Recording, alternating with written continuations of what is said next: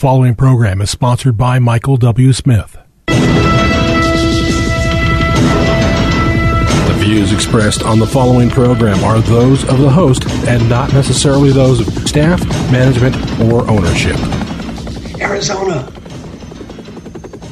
Phoenix, this is Brother Mike. I'm back on the radio. Welcome to HardcoreChristianity.com. Welcome to our listeners on KXXT Christian Radio and DarkSkyRadio.com. Thank you for tuning in. So much appreciated. Today's Bible study, Christian burnout. It's happening all over the country. I can personally speak about it myself. It's been an interesting Bible study today. I'll be able to help you if you are in the ministry of any kind. You're headed toward burnout. This would be a good program for you to listen to. Call somebody and tell them the radio program's on if you would. Say, this is Brother Mike. I'm the professional counselor at the Arizona Deliverance Center. We're in the heart of Maricopa County downtown on 15th Avenue, just south of Osborne Road. Our website, HardcoreChristianity.com, has all of our ministry services. We have a healing room every Thursday night. Brother Rick and the ministry team, Sister Kelly, are, I'm telling you, killing this thing. The anointing is thick in that room. 7 p.m., no appointment necessary. Come for the healing rooms. Come get prayer and come be healed. Friday nights, my teaching service with my radio listeners starts at 7 p.m. as well. We have a healing and deliverance service after that, and the Holy Spirit moves in every single service, supernaturally. When you go to the website, you can sign up for our next free seminar. You can hit the PayPal button and send us another donation. You can contact Sister Karen. She's on the homepage of the website. She'll list your house for sale for you. She loves working with born-again Christians. She retired from teaching from the Scottsdale School District and went into real estate, and it's been going incredible. She's a very blessed person. And on the homepage of the website, you can get the Healing and Deliverance Training Course. It's right at the top of the website there. Christian burnout. I don't know if you saw this article in the paper, but it was absolutely fascinating. Here's just a portion of it. I don't want to read the whole thing to you, but it says, Reverend Howard John Wesley, senior pastor of the historic Alfred Street Baptist Church in Alexandria, Virginia. I guess this church has been there for a century or two or something. It's really it's a very famous church. It's now an African American church.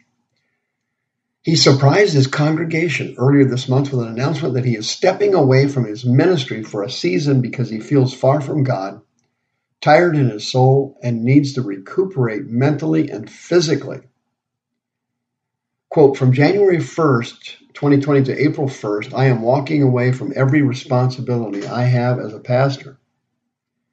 Wesley announced in his sermon on December 1st, 2019. You can't pour out of an empty cup. It's very dangerous for your pastor to be on empty. He told his congregation, I need to take care of me, he said. I'm tired. I'm tired in a way that one night of sleep ain't gonna fix. I'm tired in my soul. He's got a congregation of about 10,000 members. The church is like, over 200 years old. He's been the pastor there since 2008. And he goes on to explain how he got burned out. And believe it or not, this is very common. There's nothing wrong with the guy. He made the same mistake that all ministers make. They don't take care of themselves as they go along. And it's very easy to do because you get busy. And the demons tell you that the busier you are, the more help you're giving God and the better you're doing in your ministry. And that is spiritually, obviously, incorrect. That is not true. The devil will load you up with responsibilities and ministerial duties, and he will drive you into burnout. And the higher you go up on the food chain in the ministry translation, the more popular your ministry becomes, the more dangerous it gets for you of running the risk of going through burnout. Many pastors over the years have come to me for counseling, and almost all of them are the same. It's a very common thing. Pastors are good people. They love the Lord. They care. They usually have compassion. I've met, I don't know how many pastors over the years. The vast majority of them are good people, hard workers. They care. They want to help. They want to serve God. They want to help people. I've met them. I know them. I've met them. I've had them come in. Most of them have come in because the demons have overloaded them and burned them out. The devil keeps bringing you people that I call plants. Yeah, a plant is a person the devil brings you to help. And they know that since you have compassion and you care, you'll try to help that person. But the person is there, ever learning and never coming to the knowledge of the truth. And they have no intention of changing, repenting, or being healed. They don't. They don't want to do it. It's a secret plant of Satan. They plant these people in your lives. These people wear you out. They wear you out. And you become mentally and emotionally exhausted. And sometimes you become physically ill. And sometimes the devil will send you a whole rack of plants, one after the other. And they try and engage you. They try to wear you out. They pretend to want help. They might change a couple things just to suck you in. But they're not about to change their core issues. They're not about to repent of their core sins. They're not going to do it. It's all a fraud. And these people are plants. If you're a pastor listening to me right now, when you get a plant stuck in your life, get rid of them. Get rid of them.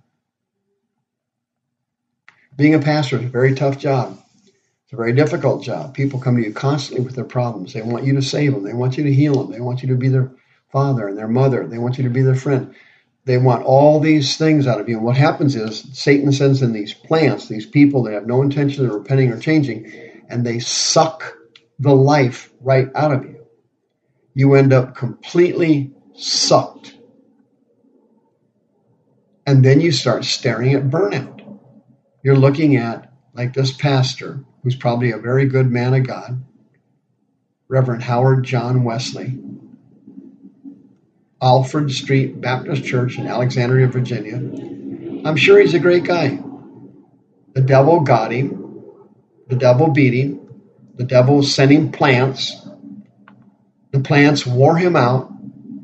He didn't take care of himself as he went along. And bingo, he burned out. Okay? Now listen to me carefully. One of the great weapons you can have as a pastor or someone else working in the ministry, anybody, to avoid burnout. And I had to develop this years ago because in my ministry, you can't even imagine how horrible it is. It's worse than being a pastor. The people the pastors won't work with come to me. That's how tough this is. I mean, these people are sick. I get the people that the pastors won't work with, the churches won't work with. They send them over to us. It's the gift of glossa. The Greek word is glossa. It's your gift of tongues. There's two types of tongues. One is the gift of tongues, where you give messages in church. You can only give the maximum of 3 messages in a church. You can only give messages when there's an interpreter present.